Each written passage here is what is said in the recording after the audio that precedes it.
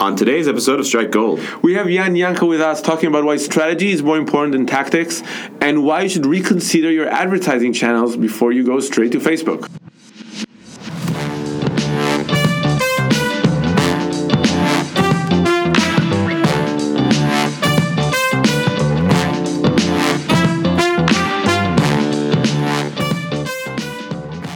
you're listening to Strike Gold with Jonathan Kahn and Roy Pavarchik, and today we have a special guest, Jan Kotliarsky. It's good enough? Almost. Yeah, close enough. I messed it up. There's an R more in there. Sorry, man. I think this is one of the hardest names that we have. Yeah. And you got it almost I was almost good. But we still practice Ilana Foss in front of the mirror. Fast. It was fast. She doesn't know how to spell her name. Anyways. I hope she won't listen to it. And just to take a second beyond the fact that we're talking about how bad I am with names, I'd like to also point out that we are recording also in a special location today. Yeah, we are special guests today. Or we are guests. Yeah, we got tags. Yeah. We're special guests in Cybereason. I think it's one of the top 3 cybersecurity companies in the world right now. It's number 1 for us. Yeah, but they're number 1 in my heart. Yeah. That's where it counts. And we're in their actually music room, which is kind of crazy. So it's a very cool room, and we're very thankful to... So this episode would be 30 minutes interview and 30 minutes music session. So you know what? Roy's going to play the music for this episode. Right. I'll record that. I'd be more than happy to do that. We can do that. Yeah, we can do it. All right. So hi, Jan. We've been ignoring you a little. I'm sorry. So, how are you? What do you do? Where are you from? Go for everything. Okay. What is your favorite thing? He walks on the beach? Yeah. I just have to say this is the most intimidating episode we've ever had in terms of voice, because we both have such a low resonating voice. Yeah, I explained to my son, I was like, you have a deep voice already? You're a kid, you're 7? When you become a man, people are just going to listen to you just based on your voice. I love it, and then he opens his mouth and it's like Morgan Freeman. Yeah. His voice. Father, what are you talking about? Do you think people listen to me? He's like, yo, dog. Please. Yeah, so I'm from Russia. No, but less important. I'm the VP Digital at a company called Atreo, which helps tech B2B companies grow. I'm responsible for the digital execution, as we call it. We actually coined, we call it brand monetization. We have brand building and brand monetization. We will explain later about what we do. From Tel Aviv, married happily ever after. And my wife just embraced my last name, so I'm very happy. Oh, nice! Yeah. She can pronounce it. I guess that's what matters. Yeah, she's now into a whole new world of pronouncing the name syllable by syllable. I can only give her some advice from Pavarchik that.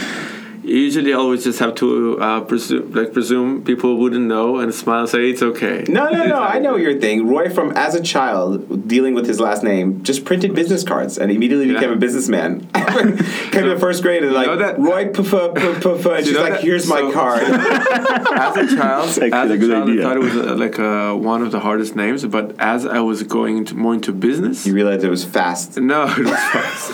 No, I realized everybody was calling me Pavarchik, and they would actually know me by my last name. Yeah. So I spent the first 20 years of my life explaining how to pronounce it, and now I'm already 12 years in, being known as Pavarchik and not Roy. So this is one of the reasons why I have a nickname. People mostly know me for Janko, which is Jan and Kotliarsky together. Yeah. Because when you say when you make the logo like Yandex, no, but actually my website is Jan Janko. My business is Jan Janko. When I go and give consulting or lectures, it's Jan Janko. I always thought it because you didn't want them to be able to trace you and know where you live. Nah, it's just one of my commanders in the army. He looked for a way to call my name because he used to call people by the last name, like Cohen, come over here, and you're like. And he was and then he realized he never called you for anything. How should I call you? Janko. Like at the end of the service, always he always got it easy. Nobody ever no one ever asked him to do anything. Yeah, it was just That's actually. And now we spent 20 minutes talking about your name. Exactly. Yeah. So, thank you so much for being here. Yeah, thank you. That was great. This is fun with flags. So yeah, please tell us more about what you do, where you are, and what's going on, because it's super interesting. Yeah, so I'm in Treo since May this year, actually, or last year, actually, 2018. And I discovered an entire world of marketing and strategy, which I think most of the people don't even know that this world exists. And what strategy is for tech B2B companies, and how to deal with it, and how to implement it, and how to use it, and how to structure it. And if I just do some drop naming, just for people to understand who are we dealing with or working with, like, so Gong.io is one of our latest projects, one of our most favorite one. We worked with Sisense and Clarity and Kato and the whole Teammate group. We actually gave them this name, Teammate. It's our job. And a lot more. So you really go deep from like the branding stage into the what we figured out is that if a tech company wants to do business, and when we say business, we mean like in large scales. This is why, by the way, we take only companies that after round A at least. Yeah. Because our process is kind of heavy process. It's a long process. It's 6 months. And we understood that at some point companies stop growing, especially startups. They stop growing because the first phase of a startup is usually made out of connections. I know someone, he will come, he will suggest our company to his friends and so on, but at some point it stops and you need to grow. Right. And in order for you to grow, you need a brand, a strong brand. And the problem with tech companies is that if you go to their websites, all of those websites are either blue, gray, white, like Microsoft used to be, by the way. Right. Very heavy corporate. A lot of companies think that for some reason they need to copy what corporates in the US do. Okay. And people just don't remember them. They can't remember them because they don't have a brand. They don't have uniqueness. No one understands what they do. And even if the brand looks good because they went to a certain branding agency, it means nothing because they don't know how to tell their story. And it usually goes to, we have amazing AI, we can optimize, we do cyber risk security or whatever. And so either everyone else says the same, or it doesn't mean anything, because doing AI means nothing. Right.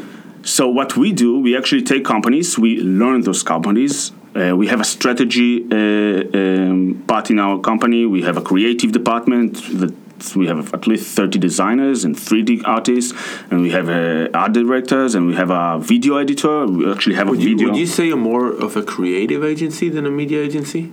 So up until the last year, we were focused on brand building, on creating brands. Okay, I just want to jump in and say something, because this is really interesting for me, because I know you for, I think, almost 10 years now. Yeah, possibly. Yeah.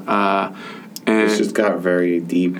Yeah. We're holding hands. Like, you can't see it right now, but they're holding hands. I'm showing him pictures from the first time we met. You carry these in your wallet? That's so cool. Every day. I was waiting to meet you for 10 years. This is the day of our anniversary. No, you have a child. This is yours. Anyway, no, but in Israel, at least, you're mostly famous about your, I want to say advertising or like Facebook skills. Yeah. In running paid campaigns, in like, I think any scale, any creativity, any, like, you are one, if not the most knowledgeable person I know, and I think branded wise in Israel, you are like number one. Not doing any beefing between you and for Facebook advertising. So for me, starting this conversation with so much essence like on brand was surprising. Like, we didn't speak since you moved to the new company. Yeah. So it's really interesting for me, because I suddenly hear you like all brand, which is like very different from like what I was at the beginning. I think it's not brand, but actually strategy. Brand is inside of it. It's a brand strategy. Yeah. And I think that one of the main issues, I would say, and I was part of it, is that a lot of people go very quickly to tactics. Right. This is why we have so many courses, and I actually teach in those courses about Facebook advertising, Google advertising, LinkedIn, PPC, content, whatever. But we almost don't have any courses about strategy.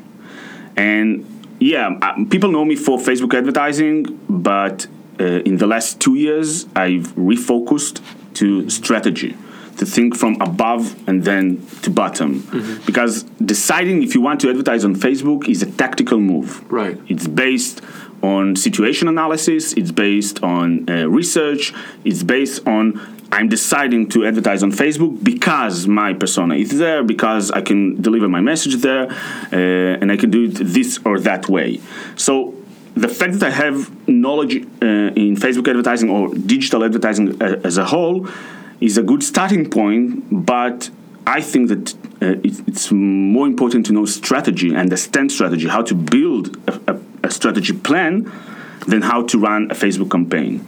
Right. And today, the advertising world is filled with technicians. We call it technicians, people who run campaigns, but there is almost no logic, no brains. Right. So, and it goes, by the way, everywhere, like digital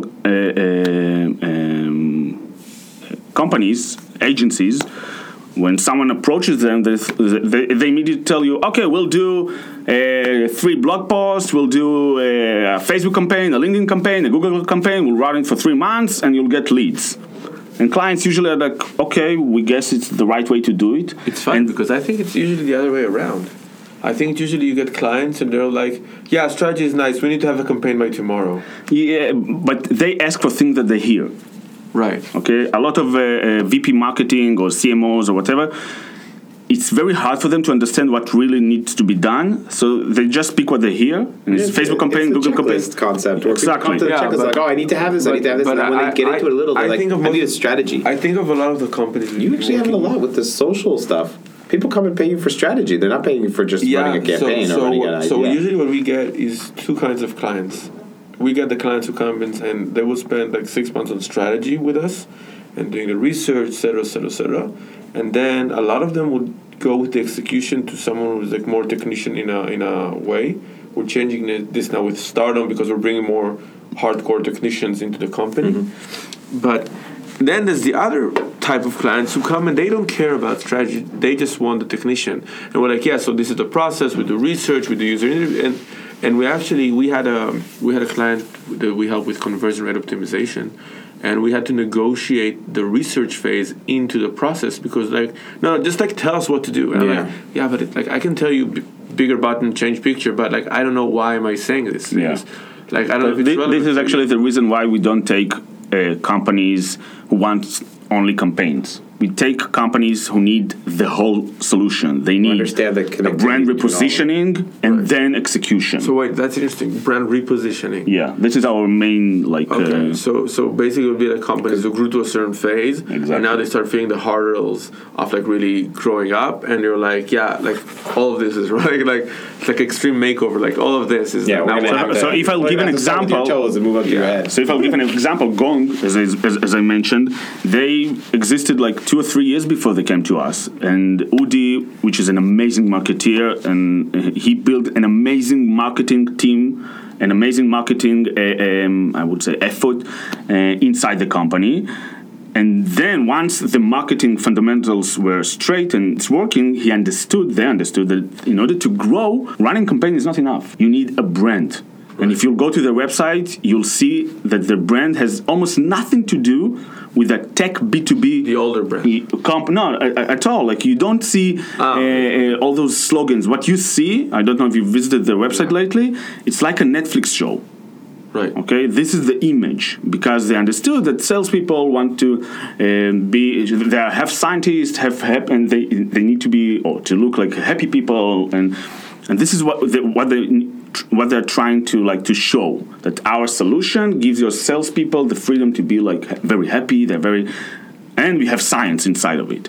And going, by the way, it's a very good example for a company that doesn't go for the buzzwords, because usually what a company does, even if they have a brand, they did the repositioning process, and then they say, okay, now we need leads. Why? Because they don't even understand what they need to do with those leads. And then they go Facebook, Google, another white paper, another blog post. Blog posts are very, by the way, technical blog posts that don't interest anyone. Right. No funnel. I mean, top of the funnel, middle, bottom. The fact that people say, what? To have a blog post for the bottom funnel, it doesn't make any sense. But it is if it's written the right way. Anyway, what Gong understood is their audience actually uses the subway in San Francisco. So they said, why not to put outdoor media on the subway? Right. And this is what they did. A tech B2B company. Okay, they also put a huge sign in Herzliya, in Machlef Hasira, the Hasira Junction. If you translate even more, it's the boat junction. The boat junction. So people in the US can search for it. Yeah, they're gonna go on Google and be like, "Where's that? Where's that?" Where's that so thing? they put it on the bridge, a huge sign that said "Welcome Gong employees." When you go inside Herzliya Pituach, and when you go out, they said "Have a nice day, Gong employees."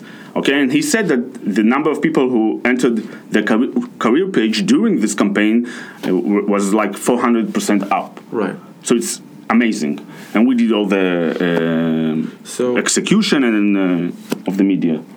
So an interesting story, by the way, because we worked with Gong at the beginning, and this was when we just started Stardom as a company, and it was one of our biggest fuck ups. We had this is like a sad story. We had like a new technical SEO person, and he basically screwed up the entire process. And when he was lying to us about screwing it up, and Udi is one of my favorite people. And now he hates you. No. I feel the profession is. Udi, don't hate him. He's a nice guy. I think the profession is somewhere deep inside he might actually, and so it was like one. I don't think he won't hate you. As far as I know, even not professional. As far as I know, Udi, he won't hate you. He understands. For example, Udi doesn't do almost SEO. Okay, and I hear. No, but I think they don't do it as a strategy. Yeah. And the fact, the reason is that they understand that you do SEO as a strategy when you can move the needle. If you can't move the needle, you don't do it. Yeah, like if the search volume doesn't. Yeah, like exactly. The search volume doesn't prove to appear on the highest rated word and to fight for it if your life depends on it, it's useless. So I had this conversation with Efrat from Aerobotics at the time. And SEO for them, for example, was one of like the biggest traction channels. And it's like it doesn't have a lot of search volume, but it was really meaningful. So, because if you already search for like automatic drone for your farm, so this is a bit this is a bit different. I search for that every Tuesday. I don't think it's SEO as much as positioning, and in their case, they were pioneers. Okay, they wanted to conquer a certain position, and once someone will look for it, they will find. This company, which is also a strategy to go for, but Gong, what they do actually very good is content marketing, and to do it also, you won't think about it yourself because the old me would say, let's do a LinkedIn campaign, let's do a Facebook campaign. Maybe it will give them some leads and everything, but for the long term, it doesn't affect the company. What they do, they post LinkedIn posts from a private profile. They have this guy called Chris. So Chris overlapped the thing that he was a huge sales influencer before joining the company. He had his own startup, then he joined the company. So what they do, they upload posts from his profile about things that interest the audience, of course, not about the company itself and how how great the company is. And only the most successful posts become blog posts. That's smart. Okay, so they're going the other way around. Usually you upload the blog post and then you spread it all over, hoping that it will get traction somewhere. I'm going to ask you like the classic client agency question. Wait, I just want to focus. Sorry, I want you to ask your question. I just want to understand. So they take only the most successful ones and then they post it on their blog. I'm assuming, right? Because they understand that this is what will be interesting for the clients. Okay, so then the question is consistency-wise, if it works though. Yeah. Why not? Because wouldn't it be more important to have more blog posts coming out than just having the best blog posts? Only if you more blog posts is only important. Like what is it? You do one really good one and four little mini ones. No, they do blog posts, for example, that are about statistics from the platform. They don't increase for that. Okay, but the guest ones, the big ones, are really going to move the needle. Are the ones that okay, got it. And you can see his posts on LinkedIn. It's crazy. He has like hundreds of comments on LinkedIn. people just take their friends, the salespeople. Okay, this is their audience, and it's mind blowing what he's doing with content. But strategic, no, because strategically there are two things here. Because one, looking at the growth phase, and this is also like a channel that will be saturated eventually, and then you need to again go to a deeper level, like a higher or like bigger distribution channel. But this is like I know my answer, but usually that's where a client or a company would say, but what happens if the writer leaves or this person leaves the company? What do we do then? I don't think... Isn't it the plan of HubSpot to basically keep getting as many guest writers on? No, it's because he becomes a face. He's like a inherent part of the company, and his audience as an influencer in the sales world is what brings a lot of traction in terms of traffic, and so the question is, giving him so much power might be dangerous. Yeah, so there's two I would love to get you. This is actually turned into a gong session, which is funny. But I would love to get your answer. Then maybe I would weigh in. First, I would love to hear Udi's answer for that. But I think Udi here as well. Yeah, call him up. Well, we just had a whole gaga. We don't need him. We already gave all the answers. No, I'm just kidding. No, but I think that first of all, let's say in the bad scenario, if Chris leaves the company, you can always use other influencers because Gong is strong enough already so that other influencers will want to write for Gong.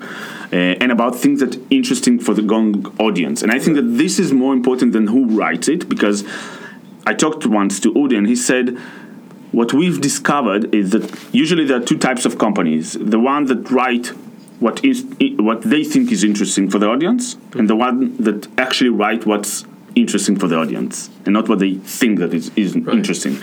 And this is what Gongs write about. The posts that Chris writes are posts that are interesting to the audience and not always straightly Gong related. Right. It's Gong related because it's talking about sales.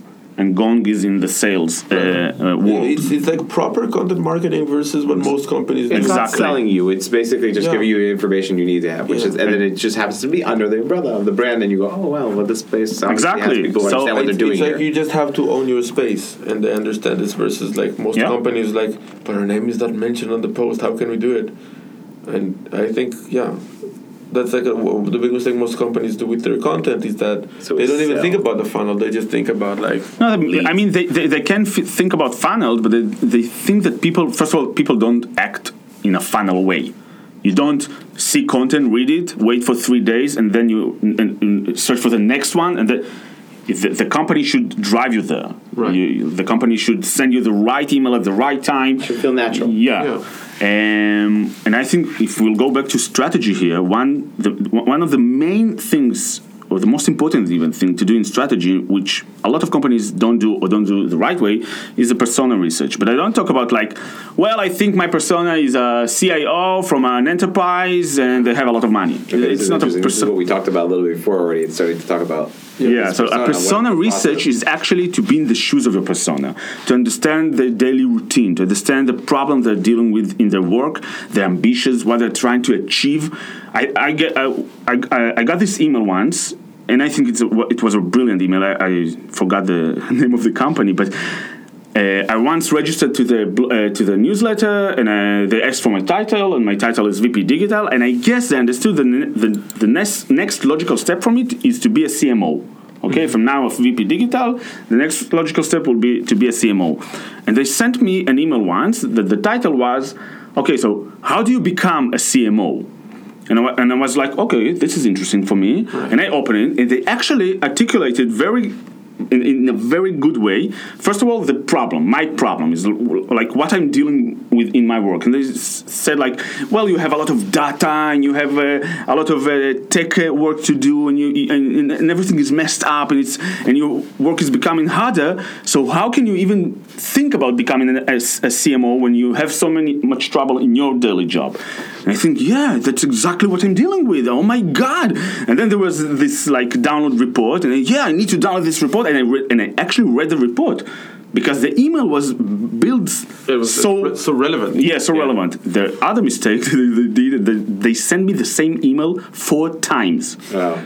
And I actually opened the first one, I downloaded the content, and they still sent me the same email 4 times. Already killed all of it. Exactly. The fifth email had the subject line, "Are you a CMO yet?" Question mark. Are you there yet? Are you there yet? Yeah, so... no, I had the thing like that. Also, someone was asking me something on LinkedIn, and it was like, I would help anyone who needs help with, like, meeting someone or whatever it is. And they asked me it, but they asked me it 4 times, like, they copy-pasted it. And I was like, all right, no, I deleted it. Spam delete, I'm thinking right now, which I think can be really interesting. This is a tactic thing, but I'm just like this thing about personalization.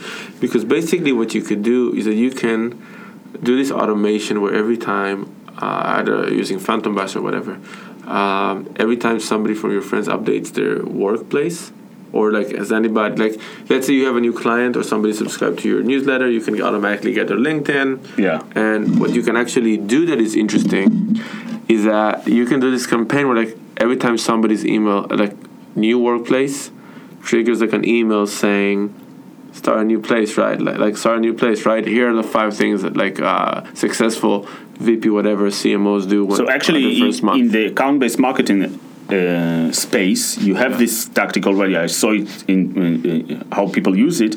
What they do, they're looking in databases like ZoomInfo or DiscoverOrg for people who changed their work in the past half year.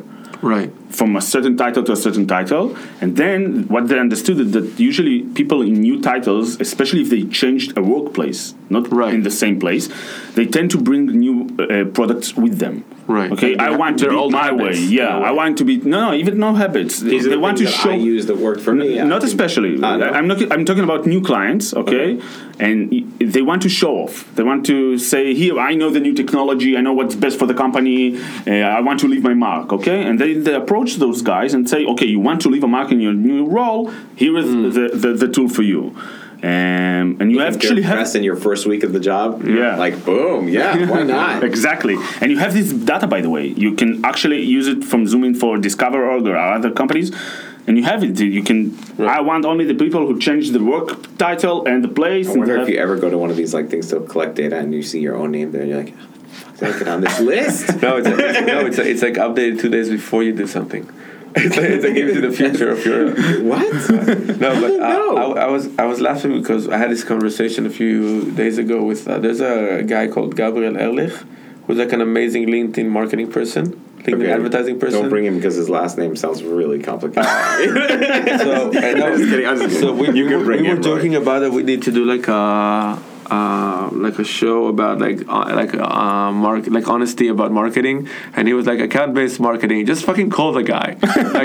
No, I'm not gonna call him. I'm just gonna target him with like 5 different posts. Just fucking call the guy. Yeah, just tell him what you do. Just like hey, my name is John, and I'm yeah, just like say what you want. It's like no, I'm gonna target you with 7 different articles for a year. And then I have a lot of touch points. Touch point him all the time. And then someone is gonna call you. Yeah, and he was like, just fucking call the person. Tap on his shoulder. Yeah. It's 1 touch point. Yeah, it's like you have 5 targets. Just call them. No, but I think account-based marketing is a really hard thing to do because first 100%. Of all, you must have a total alignment between the marketing and the sales. You must have the SDRs under the CMO or the VP marketing and not under the salespeople. And it's a very hard process, but it's a very. I mean, this is how the things were used to be. Like before the digital era, account-based marketing was the only marketing out there. You were going out from door to door to certain accounts. You weren't going to everyone. Right. Do you need my product? Do you need my product? Do you need my product? No, you went to companies where you knew that people need your product because you searched about them, you researched about them, you knew their pains.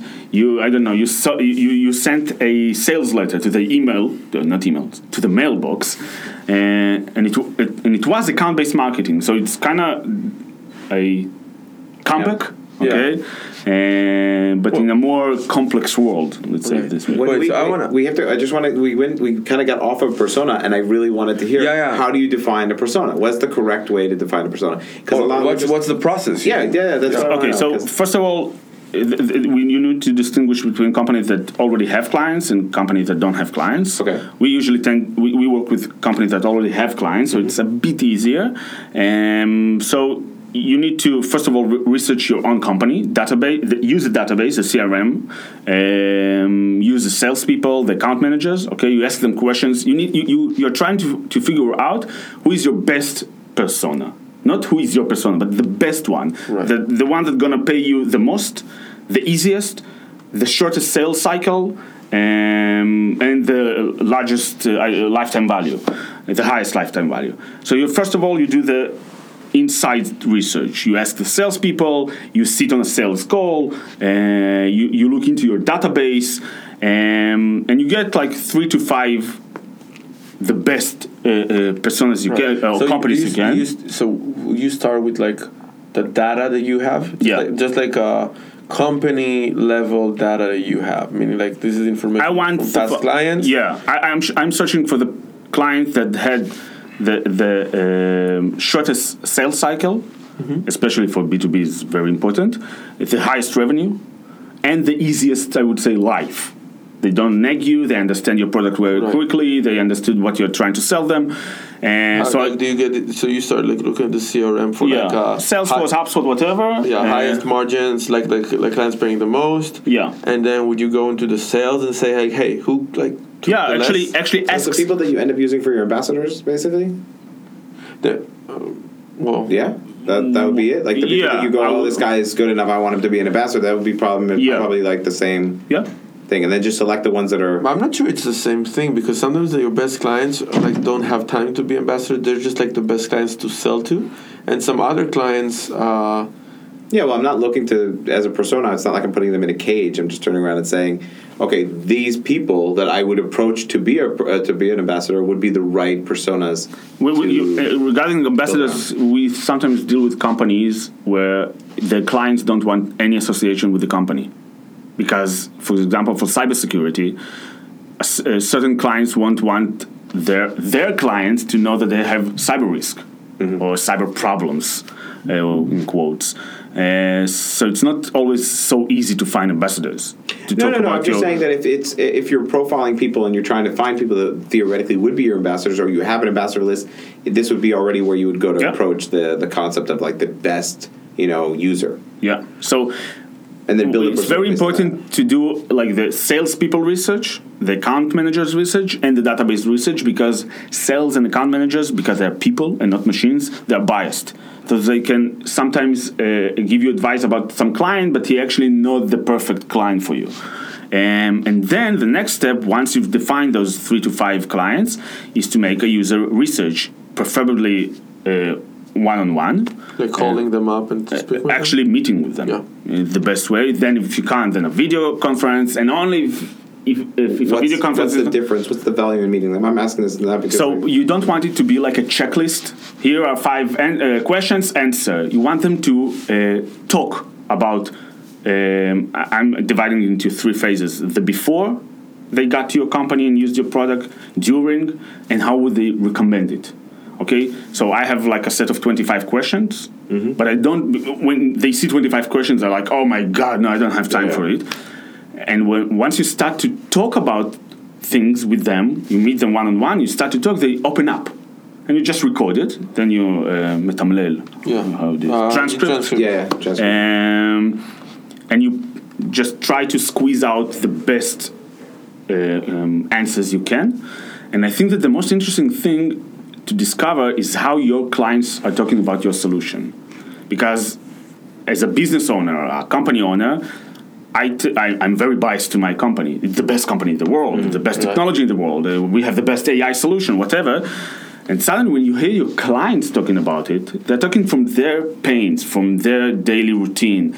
And it's a different wording, and this wording has a lot of meaning. Because when you use their words to market yourself, it's more appealing to other customers like them, instead of saying I'm the best AI company in the world. Yeah, I usually define it as once the product is out, they define your product, and not what I thought when you were in the garage. Yeah, what people say about you when you leave the room.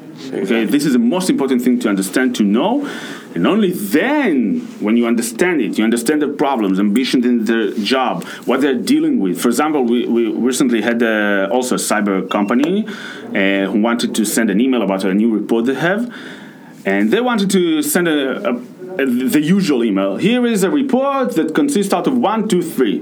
And we said, look, guys, you're sending it to a CIO in enterprises. They get maybe hundreds of those emails like every day.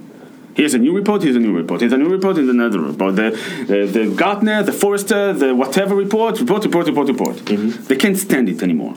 They won't open your report and say, oh, this is good one. Yeah. They won't even numbers look way bigger. Finally a report. Yeah. Someone put some color on this page.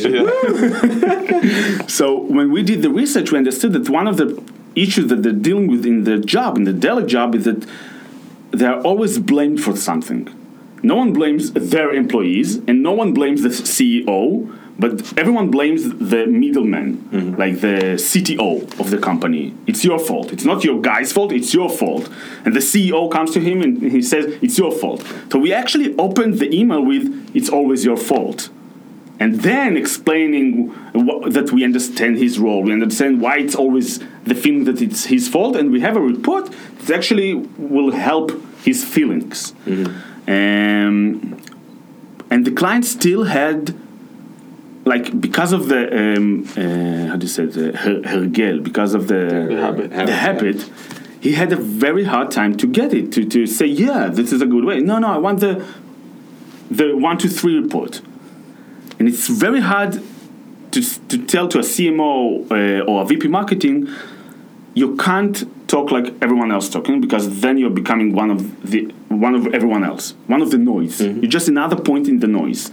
You need to stand out. By the way, this is what Treo does to companies. We make them stand out of the noise, to be above the noise, so that people will remember you, so that people will pay attention to you, whether to your company or a certain solution that you... Yeah, which is actually way more impressive when you start talking B2B and not B2C. Exactly. Because generally B2C, I know how to make anyone stand out.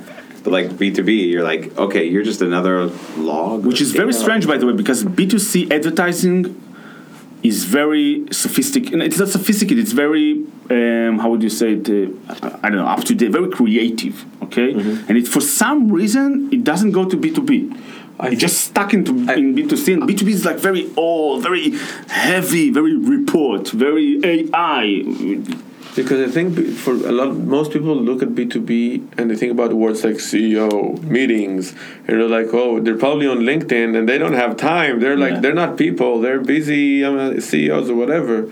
And actually, like, they're missing out on people. That I think, like, a lot of the time that I think one of the things that we see the most is that everybody thinks like, oh, it's a B2B, so we're going to be heavy on LinkedIn. And I'm like, yeah, well, Instagram would actually work much better for you. Why? Because they're people. Well, I would even say it another way. I don't know what's going to work the best. Yeah, of course. I will ask my client, where do you go? Like on a one-on-one meeting, I could tell him, what is your first website you open when you go to work or when you leave work or whatever? Honest, in the bathroom. Or in the bathroom. What are you opening? Exactly, you just went to the bathroom. What is it that you open? And maybe we'll understand that it's some niche blog that no one knows about, but he's there, and if he's there, so probably his friends that are also from the industry are also there. Right. So I don't even know where they go. But by the way, LinkedIn, one of the problems is that those target audience, the best target audience, they enter LinkedIn like once a week. Right, and they go to kind of get messages, maybe. Exactly, and they see the same messages. We have the best report. There's not really a lot of reason to go there unless you're looking for a job for majority of people, and then or lead genning. But this is like, again, you're the marketer probably, not the CEO. You're not the person. And this is the thing that people look at those channels, like they have this thing. Okay, LinkedIn is for business. Instagram is for like teenagers or like young adults. The funny is that LinkedIn has been. It's like just like the B2B company marketing that we're talking about. It's kind of like no one actually touches it. It's kind of left there. Yeah. You know, what was it? Microsoft bought it, right? So kind of says it's just like, it's old people. We don't want to change anything. Let's figure out. One of our challenges as marketeers, by the way, is to stop thinking as a marketeer. Right. Because we don't market to marketeers. And we tend to like to think that our persona, the people that we target, are behaving just like we. And I think we can see it mostly, by the way, when people say, like, TV is dead. Yeah. But when you ask people where are you going to watch the next World Cup champion, it's going to be on TV. So I have to say that I still think that TV is mostly dead except for live events. Go to Middle America. Who the hell's not watching TV? So apparently, by different reports, a lot of people. But I think Comcast is like still killing it. These cable companies are destroying. They're still the hot of the American culture. It's still. By the way, I listened to the podcast. Was it Reply All? Right, the one. I think. Like every 4 episodes, there's another episode about Comcast or one of these things, or marketing tycoons that run the internet and the cable and everything. I think when somebody says TV is dead, it's not like it's not working anymore right now. I think that it is losing its power slowly. That's what it means. And there's another thing there.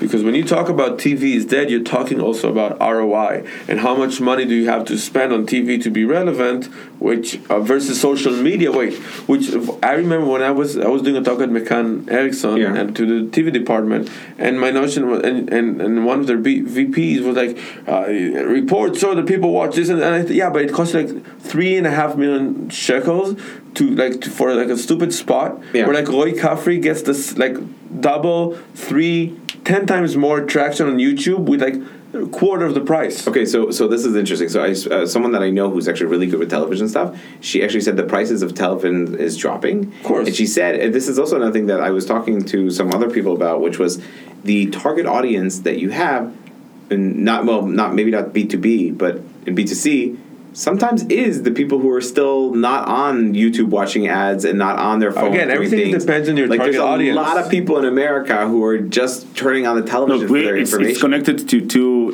very important terms that we have. I'm lately very interested in, which is the pornography of death and the pornography of predictions. Okay, I need to. Did you say pornography? Exactly. Because I got excited all of a sudden. It's like, I'm also into pornography. Pornography of death? Yeah, so everything is dead. The TV is dead, newspapers are dead. You're saying the addictiveness of pornography? Exactly. Okay, got it. And the same... Because I don't know about this death pornography, but it sounds hardcore. All right, got it. The same goes for predictions. Like everyone is so like messed up with, the next big thing is going to be this one or this one. And like, okay, stop.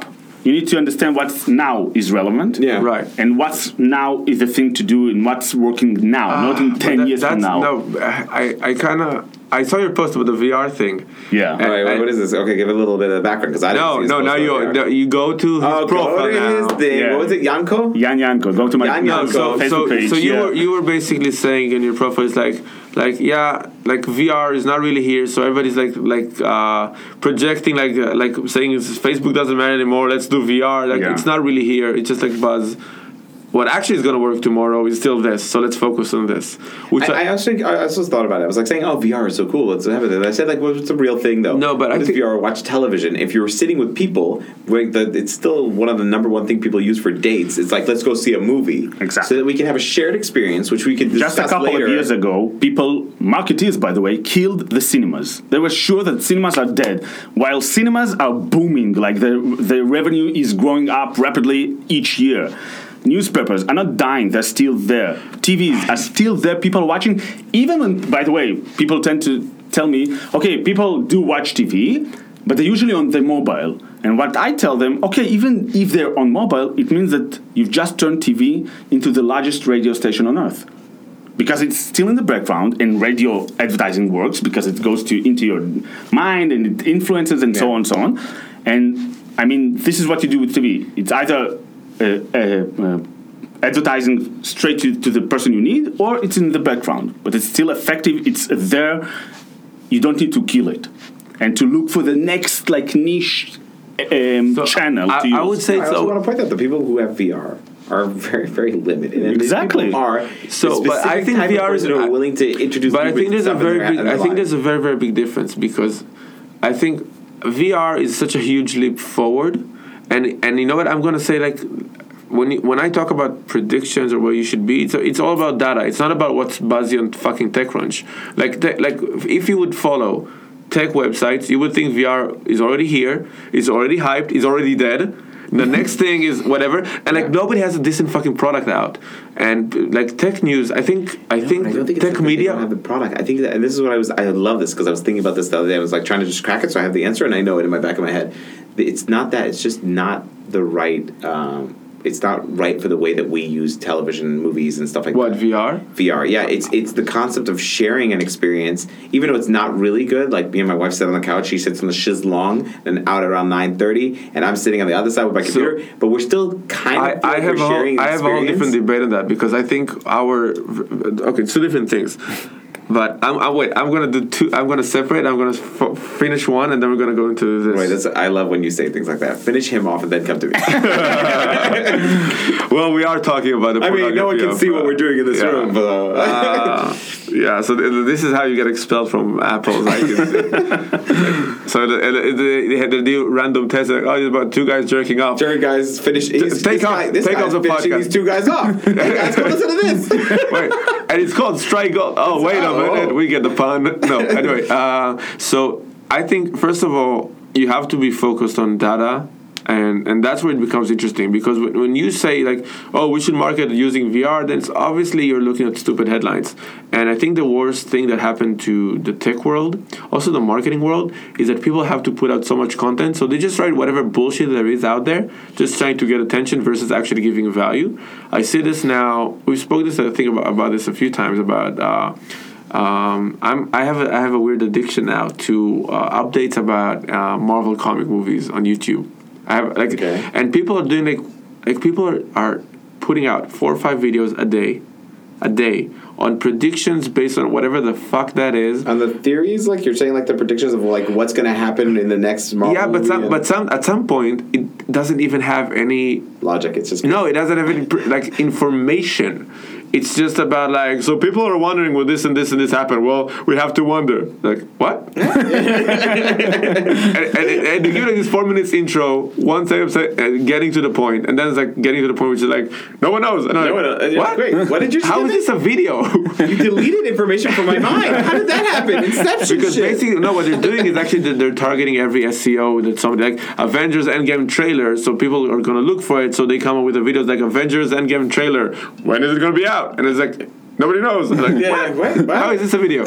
So what happens, so with tech, is like you have to be so on it that you're like, VR is coming like 10 years before it's even here.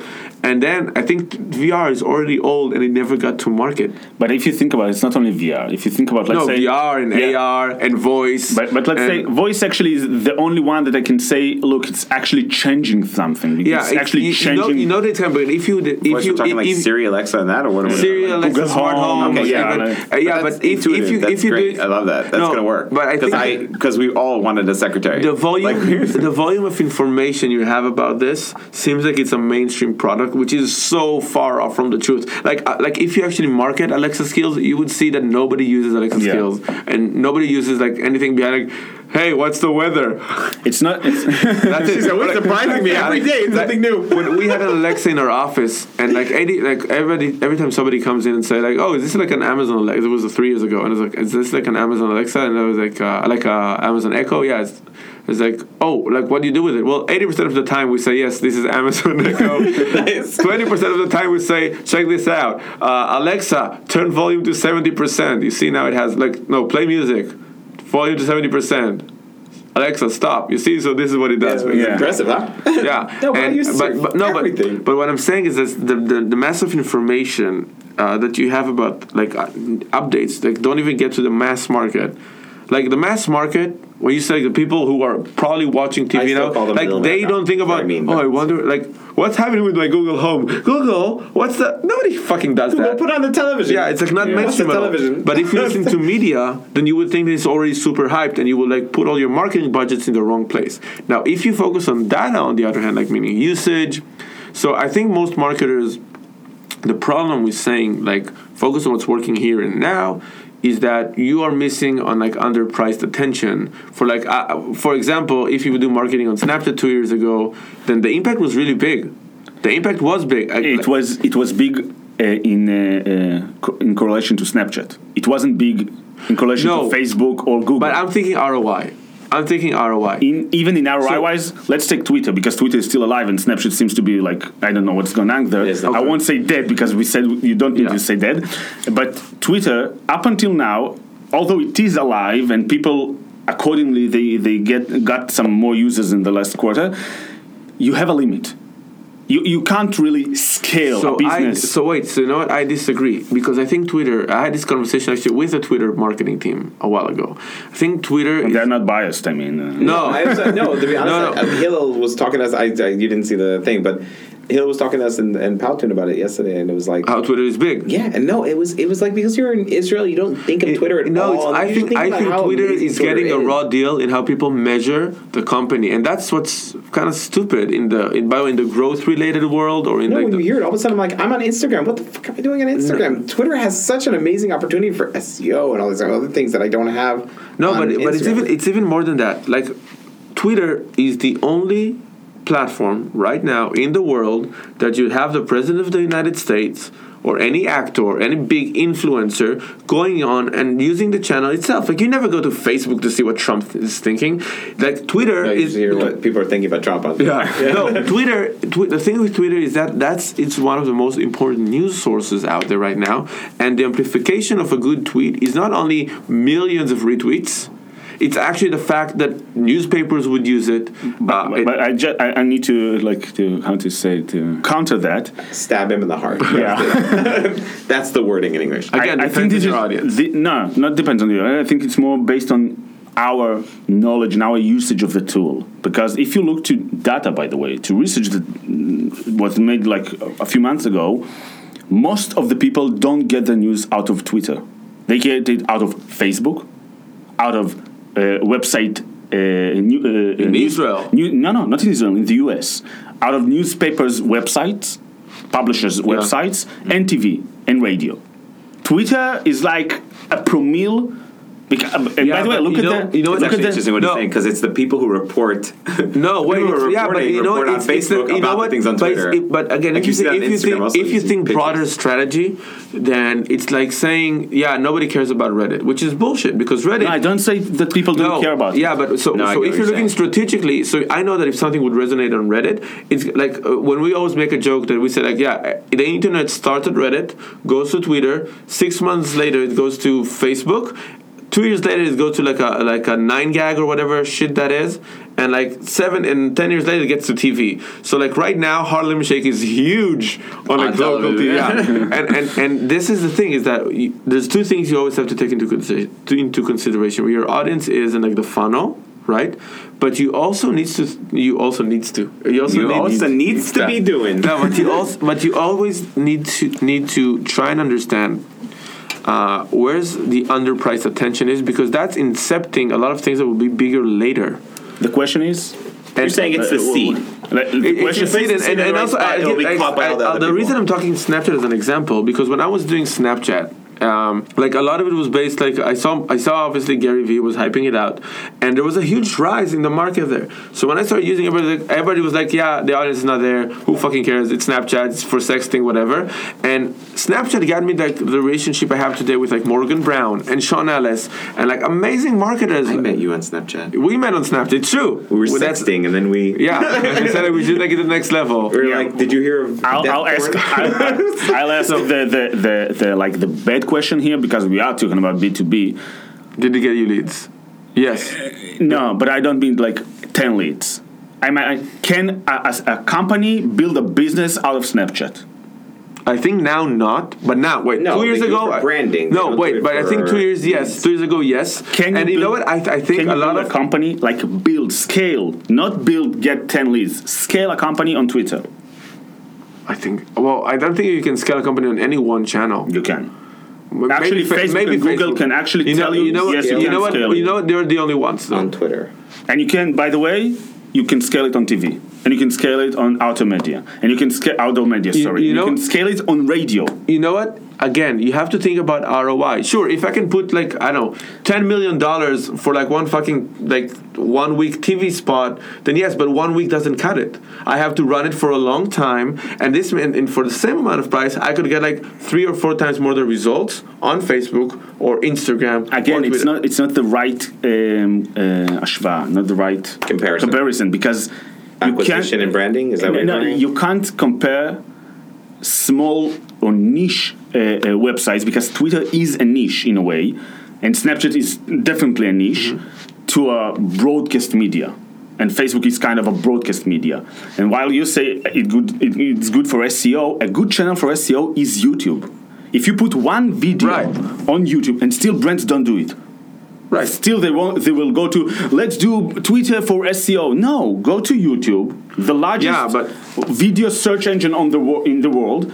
Upload one video with the right title you need, and you'll be ranked like second and third in a week. But you know what? Again, that's a really good example, because I think that it's I don't know if it's smarter, but most of the time having like a good video ad or video informational code, because maybe an ad is not always like the right stuff. When you think about an ad, you usually think about, have you tried our new something, about maybe think it's something more complex, and doing the ad on social, promoting this on social, can get you, I think, a bigger impact sometimes than TV, with like a friction of the cost. And I think that maybe my biggest bias or my biggest problem with TV is that still super expensive. The recall of ads is getting lower and lower. It's not dead, but it is slowly dying. Again, and by the way, I'm not a TV advertiser, and there are not a lot of companies that can afford themselves, especially in B2B, to advertise on TV. But you know, I'll take it to the outdoor media. It's more comfortable for B2B. One of the largest outdoor media advertisers I saw was Zoom Info. Okay. Zoom Info is not Zoom Info. Sorry, Zoom. Yeah, not Zoom Info. Zoom. Okay. The video. They advertise on billboards. Like, why should Zoom advertise on billboards? And billboards cost a lot of money. I actually think that billboards are more effective than TV. It depends. If you target them right. It depends on what you're trying to achieve. And if you're trying to build your brand, TV, outdoor media is awesome for brand building. If you want to capitalize on your brand, then you need to go to more tactical solutions like Facebook, Twitter, YouTube, whatever. Yeah. Okay, for brand building, TV is the number, and radio, by the way, are the number one channels. Because if your brand appears on TV... But I have to say, I think it's a chicken and egg thing, because if you can... By the way, an egg was before the chicken. The dinosaurs laid eggs, so... Yeah, but it wasn't the same. Yeah, what? Now we're talking dinosaur? Like, what's happening? This podcast is going crazy. No, I'll explain for a second. Because it's a chicken and egg thing. Because if you have the money to do TV ads, you're probably already a really big brand. And it's like, if you look at the big brands who are actually working on TV right now, then there were brands like for 10 years. There were brands before social media was even a thing. And if you look at the new brands, the big brands, like came in like in the last decade, none of them, like even if you look at a Dollar Shave Club, they never, like, TV was never a thing, and they were sold for $1 billion. $1 billion. $1 billion. like 2 years after they existed, 3 years. And I think older brands are still working really well with older types of media. But like, you would never see Facebook doing TV advertising. But they do outdoor, by the way. Like, you have B2B companies, startups that raised, let's say, $50 million. By the way, Wix advertised on the Super Bowl. Again, Super Bowl is not regular. No. They do television. They also do television. And they do television? They do television, but I think it was they did television in... No, they do television. No, but they did the Super Bowl in France. I know for sure because I'm good friends with Valerie, who was in charge of the French department, and they did a lot of advertising on French television. But they also had a woman who was in charge of the ads on television everywhere. And they did the most expensive TV ad in the world. Brand awareness from that. Exactly. We see peaks on how many more people come in now when the ad goes. I think for brands like Wix, this is like what I call, like, we call like a fuck you money. So this is basically saying, I just want you to see that I can, which in terms of like, it's also being there before your competitors and all that other stuff. Or seeing your competitors. So I think now it's not relevant for now, because I'm thinking about like 10 the companies who start now or 10 years to the future, etc. The people who are actually marketing would not be so old like the guys from Wix are. Right? No, that they remember watching TV for hours. Like the 20-year-olds now, they don't fucking watch TV. Again, it's not true. No, again, when you're targeting SMBs, their biggest dream. If you ask them where are they gonna watch the next Super Bowl, it's gonna be on TV. Wait, there's a difference between live Super TV. Bowl is a very different thing. Wait, we have to differentiate. Or the super or Idol or No, but you have to differentiate between and also like if you go to every streaming service, they tell like that's the big challenge. There's live events and there's TV. That's a whole different thing. Live events, Super Bowl, American Idol, etc. Yes, then they still have this live thing because none of the well, I think Hulu's getting it now. No, but Apple TV just you kind of go into the HQ is the future. No, but you can broadcast live shows on Facebook and YouTube. No, but wait, first of all, it's not that easy. No, why not? Because there's a lot. Look at Roy. Because he's done it. Roy has done it a lot of live, and it's because for getting live broadcast, it's a matter of royalties and all that. So Facebook isn't really doing it yet. YouTube isn't really doing it yet on like a mass. So right now, live events is the only thing that's holding up on TV, and that's the only thing. Like TV shows are either VOD'd, Netflixed, whatever. You don't go to see This Is Us on like, I wonder where it's on. No. Yeah, but there is that small culture, and this goes back to my friend, which I've mentioned several times, the never think, right? With the concept of, I want something in the background noise. And as you said it with the radio, people still listen to radio in America a lot. It's very effective. Turns on, and they just have it in the background. And what's it's just the recall? The fact that it's there doesn't make this into like good advertising. No, it's good advertising. Good advertising is a repetitive advertising. You know what? I will ask you this. A message that repeats. Once you repeat a message, once you repeat a message enough times, people will trust you. People will. By the way, it's true for politics. It's true for advertising. But you need to get your message as many times as you can out there. This is why radio works. And by the way, I strongly recommend people to read Kahneman's book. Professor Kahneman, which actually talks exactly about that on one of his chapters, about how repeating the same message to people, a message that they have never seen before, they don't even understand the meaning of the message, but repeating the message over and over again, once you ask someone what he thinks about this message, even if he don't understand the meaning of the message, he will think something positive about it. Right. And the facts are talking by themselves. The numbers.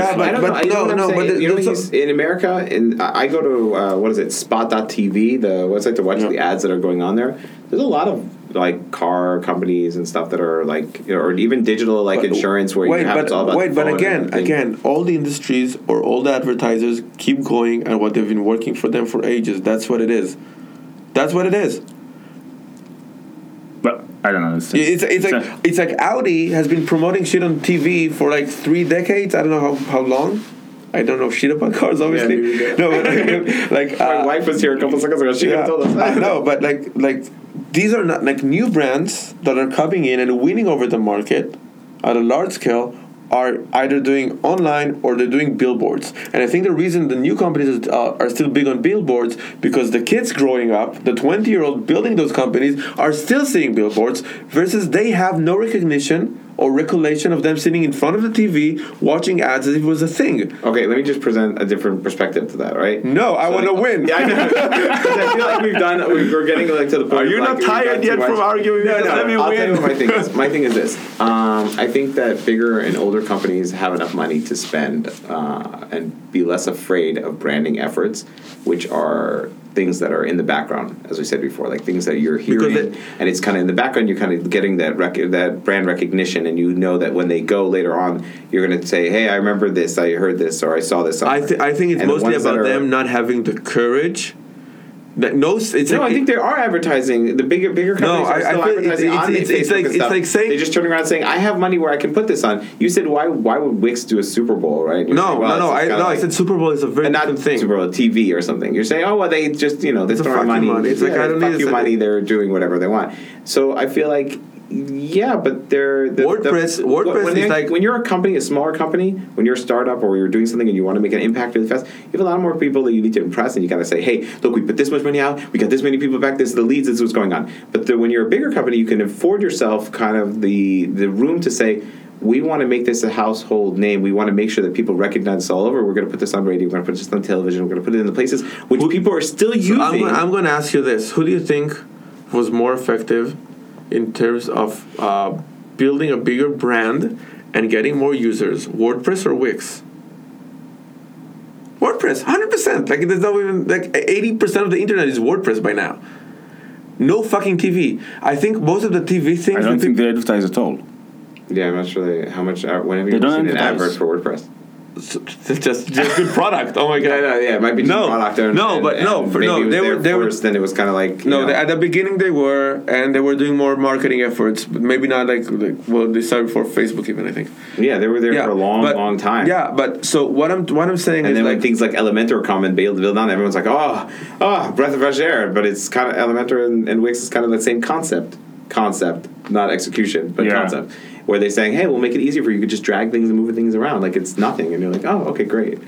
Yeah, so I imagine, you know what, I no one can say, but I imagine if you take Elementor 10 years to the future, successful company having money, they wouldn't go the Wix route. And I think the difference between like the Wix route in advertising and the Elementor version is like a lot of ego. That's the big difference. That's for me how I see this. TV for now is for most companies. New companies is ego, and older companies, like no one ever is going to be the CMO of a big brand like Coca-Cola, Audi, and he's going to turn around and say, hey, we're not going to bet on TV this year, because it's like same thing goes with like nobody was ever fired for buying IBM. It's the same thing. Nobody would ever like. Again, this is going to prediction. Right. No, this is like I'm thinking like, but if you look at newer brands, big brands, they don't care about TV anymore. The thing is, let's say for conclusion, the thing is, let's tag Gary Vee on everything he said. He's like, I'm going to take the conclusion route. Right. Yeah. Nice. Yeah, thank you. Thank you for saving us from ourselves. Let's say for conclusion, we'll be here forever. I think that just because the world now is overwhelmed with, we need to analyze everything. We need to know that what is the ROI. Companies, even when they raise $200 million, they're afraid to go to TV because they won't have the ability. Exactly. Not only TV, just anything that has to do with branding that I can't measure. Exactly. When I speak with advertising agencies like the old ones, Adler, Chomsky, McCann, what I think is like they actually don't give a shit about their client. What they want to do is give you like the movie clip at the end of like, see what we did. Yeah, but and because they want to win the Oscar of the exactly, and that move for me with the television was exactly this. Now there's somebody from like an advertising agency saying, see how many buzz we created, and it actually and maybe like people not understanding would go and say, wow, they had like 10,000 shares, this must be like a really good move, he's a really good social person. I'm like, what? Why? Like there's no why. This is why I say I hope that it was part of a plan. When it's not part of a plan, then it's just nothing. It means nothing. Not all those likes, shares, whatever, comments. By the way, Gong, part of the measurement... I like it how he brought it all together. Yeah. Part of the measurement is share of voice on social. What they do is they compare the number of likes, comments, and shares their post gets versus competitors. So they do measure share of voice this way, and it's a very smart way to measure share of voice instead of going doing a survey. Now, I don't know what the plan of Iriyat Tel Aviv is, and I hope it was, again, a planned move. And not just, I know what we'll do. You know what would be really cool? Yeah, we'll do what they do in Super Bowl ads, where they just have all the companies talk ahead of time and say, I'm going to post this. We post this. This is the best feed ever. Great. Yeah, so I actually like that. That's kind of fun. The problem is, it's not if it is Tel Aviv or Nike. The problem is, if I go back to the start, is when it's not part of a strategy. If it's not part of a plan, when you don't understand why you did it. So you know what? I'm going to tag this in with Wix and stuff like that, and this is why the strategy usually sucks there. And I'm going to bring us back to, remember the guy from I'm on a Horse? What was the thing? It was Old Spice. Yeah. So Old Spice really dropped the ball. They did this crazy campaign, super creative, got people engaged, disappeared. They didn't create a relationship. They didn't create an ongoing narrative. So there was this, so this was a crazy campaign or creative, and you spend like time creative, work really well for you. Where's the brand now? Like, why are we not? Sorry, not every brand succeeds. No, but they succeeded. They killed it on that. And then where's the? I understand. They didn't even kill. They just stopped. And this is the difference between eventually doing like a smart strategic marketing move, which is like creating the relationship with the brand, and versus just like oh, we had a good idea, leads to nowhere. No, but Allspice was for a long time. It was long. Yeah, they also had this actor which did the muscles. But they do what they do every time is like they do a pick and then they kind of lose all the traction. If I had to guess, by the way, maybe they have a new CMO, which usually comes in and says everything is bullshit. I have my ways. Can I tell you what? Okay, so Wix had this thing where during the Super Bowl, first Super Bowl, it's that easy. That was their hashtag.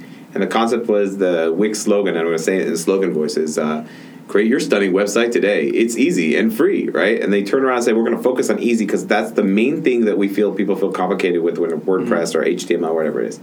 And then at one point after that, I remember all these people, all the executive people went off to a Google retreat thingy or whatever. Google takes you away and helps you understand your data and everything. And at one point... They get brainwashed. They get brainwashed to use Google more. What is this with this big spinning wheel? It's like Clockwork Orange. Is this organic? I want to pay for this. They have the eyes open and the dripping little things. No, but they had this thing, and I remember people from the higher levels of the marketing department came back and they were all really surprised. And I was like, oh, what happened? And they go, well... Omer, announced to us that now people associate easy with Wix, and now we're moving on to the next phase of what's the second thing we want. Yeah, it was really people were freaked out. They looked like they were like, we did the whole process, and then he threw one sentence out, and we were like, oh, that's the plan. And it was that now we're going to focus on stunning, or he used the word beautiful, but that's the other part of the sentence where we need to make sure everyone understands that we make beautiful websites, and that's where we're focusing now. So it's I assumed that in the Old Spice thing, it was okay, we're going to push this concept, and this is the push that we're going to do, and it's going to be a campaign, and we'll run it for a certain amount of time.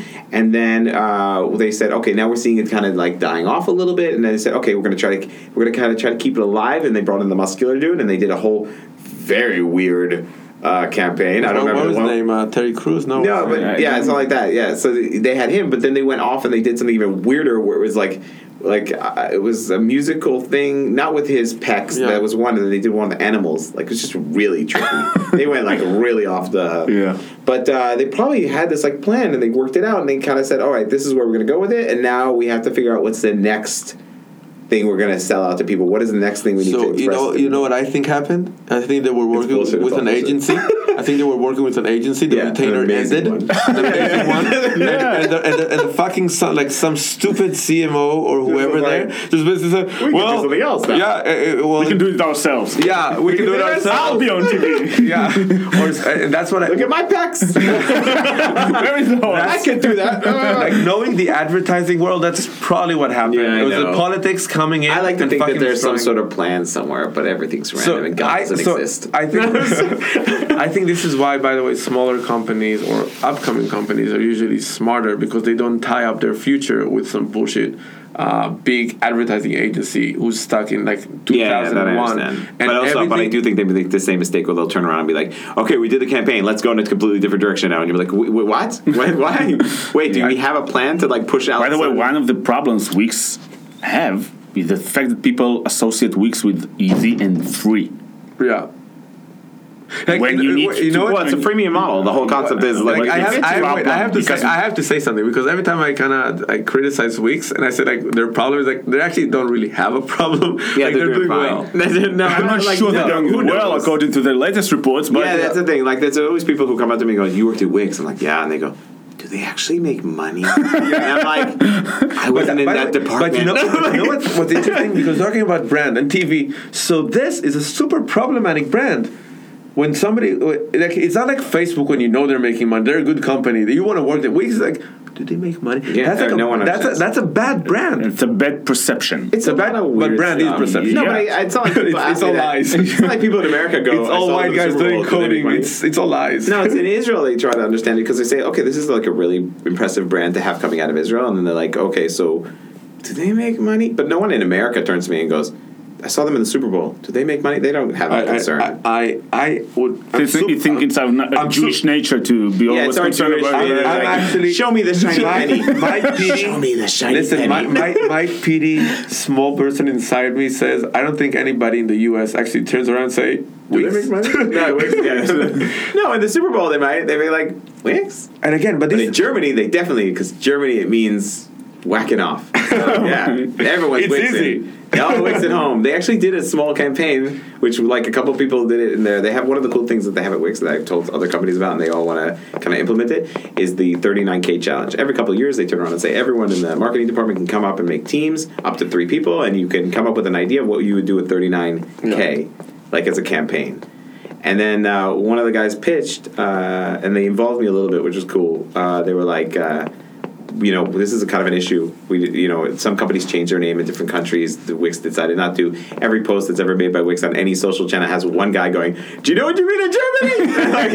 And then I of course, when someone asked me one time, way before they did this, they said, like, "What would you do?" I'm like, I would keep the joke running. Like, I would make signs that look like accidentally I wrote it all over the place, just so that people would make fun of it and tweet it, like just so they would create a huge kind of thing. So I don't know if they tweet. That's a smart move. But actually, then they made an ad where they these 2 guys, 3 people kind of won, and they made an ad where they go up to in Germany. They filmed it and everything. It was people go up and they're like, "I Wix at bed. I Wix with my wife. I Wix at night. I Wix in the day." And then like a woman in the restaurant, she's like, "I Wix at work," and you're like, "Whoa, this woman's going all out." And then all of a sudden they go, "You should be Wixing too." And you know what's smart about this?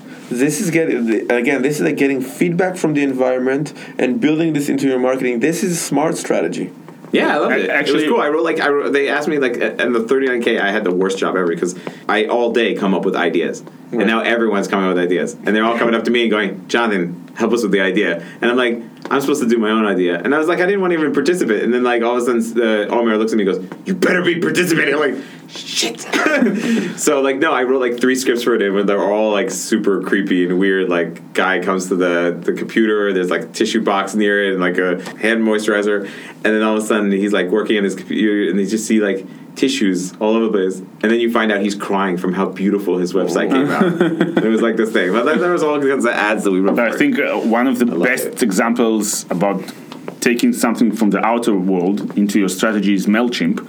I don't know if you heard about the MailShrimp campaign. Oh, yeah. Yeah. They didn't know. It wasn't just MailShrimp. They had a whole bunch of them. Yeah, but it started, by the way, they 6 tiny videos. They did a Hasut, a sponsorship for a radio program.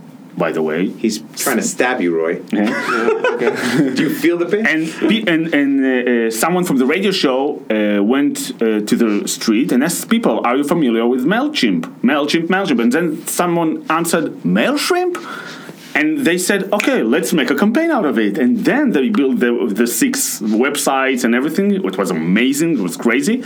But it started from offline. The disagreement, in a way, is not about offline versus online. It's about specific mediums or formats. No, I'm kidding. I'm just saying that this is a company that... You really got stabbed. No. Calm down, Roy. He wasn't really saying that. I would also argue, by the way, that radio is bigger than TV. I don't know. But people commute more than they stay in front of them. Yeah, you kind of got them locked in a car. You can't really... and even then, did you know that... People say to me, I was like, we had a lot of messaging that we said about that specific subject on our podcast. You should listen to the podcast. And they're I go, you probably don't have time. It's all right. And then he goes, "No, I'm locked in a car for 40 minutes on the way here. They're on the way back." And I'm like, "So you should listen to us." Our episodes go a little bit. Yeah, but here's an example, by the way, for a digital company, MailChimp, which was born, by the way, in 2004. It's amazing, and took them a while to kickstart. It really took them a while. The parent company is actually Rocket Company, if I'm not mistaken. I mean, this is not the main company. It was a sidekick, MailChimp. And they're doing sponsorship on radio, which is why? What is the connection? But they found the connection, and then they did the MailShrimp, which was amazing campaign. So, guys, if you like the episode, share, subscribe, comment, give us 5 stars everywhere. Advertise it on TV. Yeah, get it on television. Maybe do a radio show and mention us. A petition about... That's how I explain to my grandma what the podcast is. I'm like, it's radio, but record it and you can play it whenever you want. And she's like, sounds lame. Yes, Grandma. Guys, let's be honest. If you're here with us so far in this episode, which is 100 hours long... You need to unlock your iPhone. You'll need to unlock your iPhone. Sorry about that. If you guys are with us for the past, I don't know how much time. There's no windows here. I don't know what time it is. Yeah, it's 9. So you probably like this episode. So review, subscribe, share with your family. And there are no holidays coming soon. Like we're over this, so it's like a mini gift you can give them. Yeah, in between holidays. Here's a gift just because. Just because. All right. Bye. Bye. Wait. Thank you so much for being here. Oh yeah, thank you. I mean, you're part of the team by now. I feel like you're just gonna stay with us. You don't need to go anywhere. Yeah, thank you so much for being with us. Thank you for having me, guys. Yeah. He's gonna edit and it. Thank you, Cybereason, for having us. This has been really fun, except for the door that was slamming somewhere far outside. Right. I hope you guys don't hear it. And Tom's shoes, which I'm wearing. Tom's shoes that Roy's still wearing for these episodes. All right, bye. Bye.